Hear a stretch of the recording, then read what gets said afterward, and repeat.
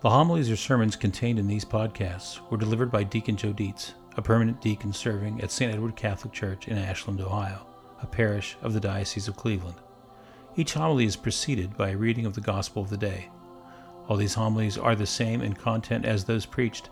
They have been recreated to improve the sound quality of the podcast.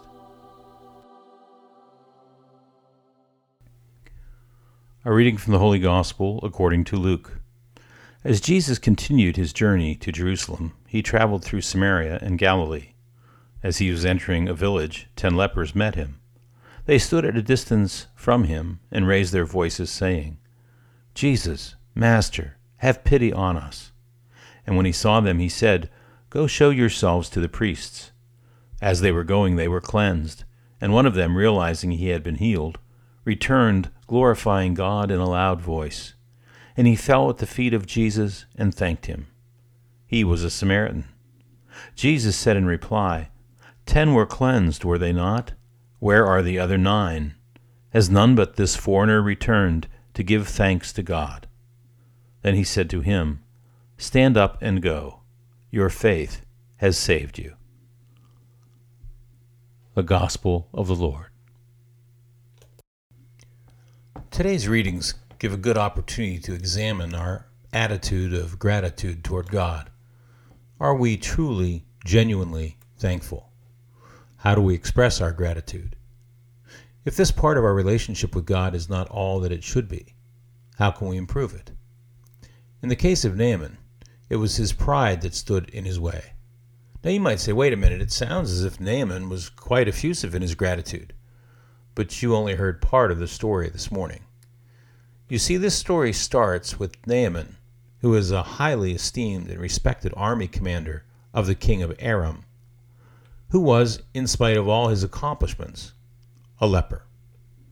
Now Naaman's wife had among her servants a little girl that had been captured from her home in Israel during a raid. Now this little girl told Naaman's wife that if Naaman would only present himself to the prophet in Israel, he could be cured of his leprosy. So Naaman, willing to try anything, goes with the king's blessing off to Israel in search of a cure.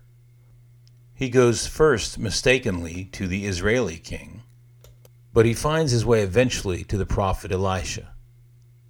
Now when Naaman pulls up in front of Elisha's house, Elisha doesn't come out to meet him, but he simply sends out a messenger that tells Naaman to go and wash 7 times in the river Jordan, and your flesh will heal and you will be clean.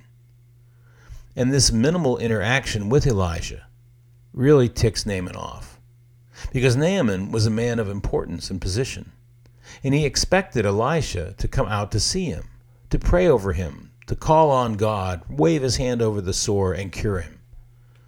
Naaman also thought that the rivers of Damascus in his home country were superior to the Jordan River, so he left in anger. But fortunately, Naaman had wise and loyal servants who reasoned with him, saying, "If the prophet had told you to do something extraordinary, wouldn't you have done it? Then all the more since all he told you to do was wash and be clean." So Naaman got over himself, listened to his servants, and that is where today's story picks up. He does as he is told, plunges 7 times into the Jordan River, and voila, he is cured. And now he gets it, and is genuinely thankful.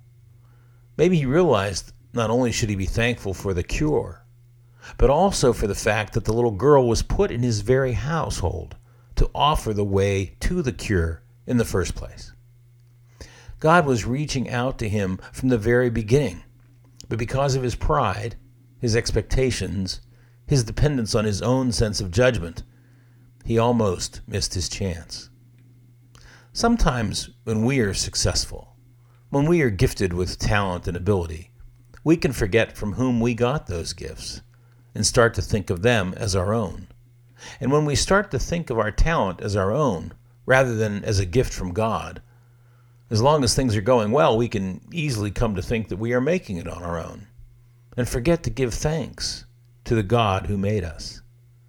Once we stop giving thanks, It is a short step to moving God from the center of our lives, where he belongs, to the side, to the back, or out of our lives completely. Rather than the first thought of our day being the praise of God and giving thanks for our blessings, we may render him to an out-of-the-way position only thought of when, in time of urgent need, we recognize all is not within our control, after all. Humility is the doorway to gratitude. Only in recognizing our dependence on God and his generous grace do we recognize how appropriate it is to have a thankful spirit. Another more subtle area that can stifle a proper sense of godly gratitude is what I call our latent sinfulness. By latent sinfulness, I mean that sinful behavior that we are engaged in, but we are trying to hide by minimizing or denying that it is sinful. You know, the gossip that we tell ourselves isn't really gossip, but simply fact-finding. The viewing of overtly sexy photos and the reading of salacious stories about the many so-called celebrities that is so prevalent on the internet and in social media these days. The type of stuff that can easily lead us to impure thoughts and actions, but that we defend as simply keeping up with the news. It could be any one of many activities that we know God, through his word and church, tell us are wrong, but regarding which we choose to listen to the world and its relative view that says, it's okay. The problem is that these sinful areas of our lives that we try to suppress, minimize, deny, justify, or explain away become hard to ignore when we are alone with God, acknowledging our rightful position before him as that of his humble, grateful servants.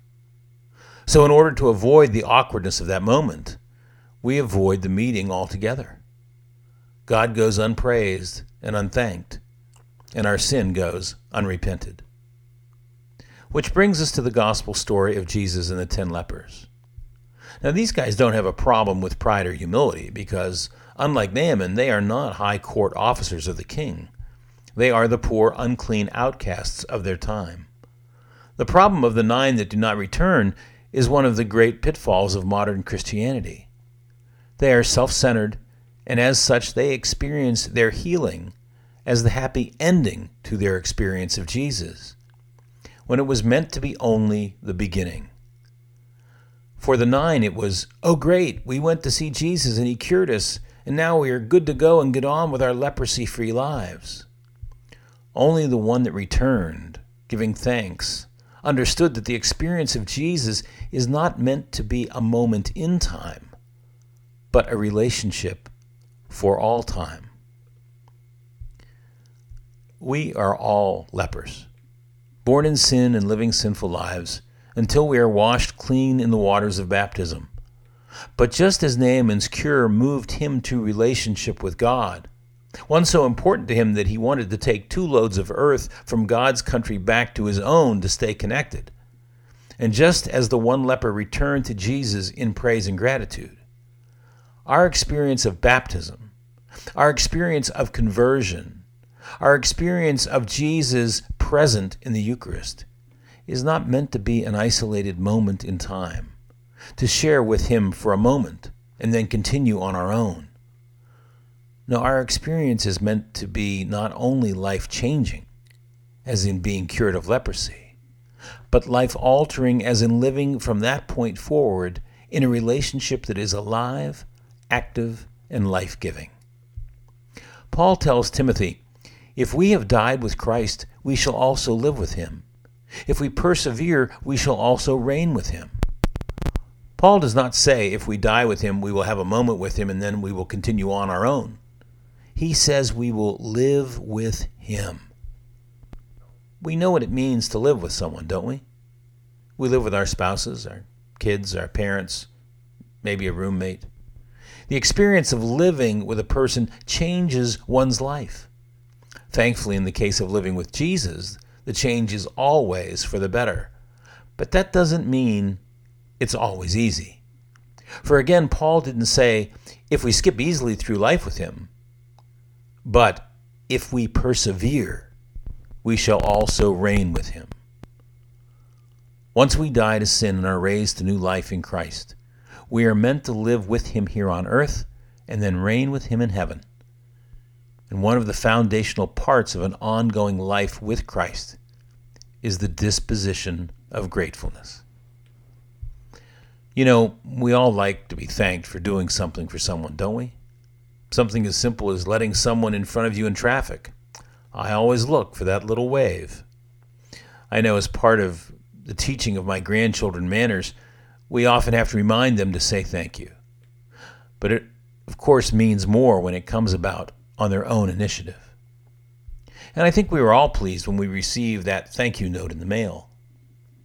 Well, if we in our sinfulness expect and appreciate thanks for the little things that we do for one another, how much more is our Lord and Savior, our Creator, our loving and merciful Father, our grace-filled, empowering Holy Spirit, worthy of our constant thanks?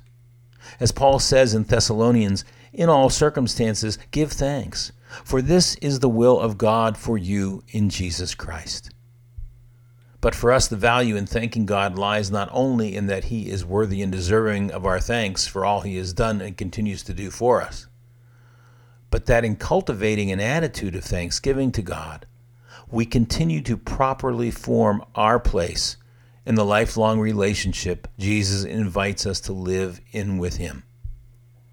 Expressing thanks and praise moves us to repentance, helps us to grow in humility, and draws us closer to God.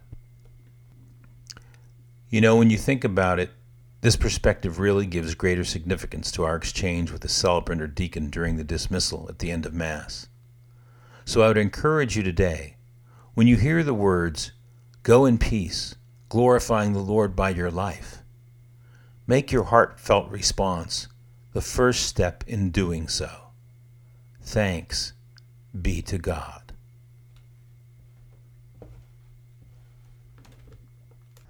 For questions or comments on this homily, write to deaconjoe2017@gmail.com.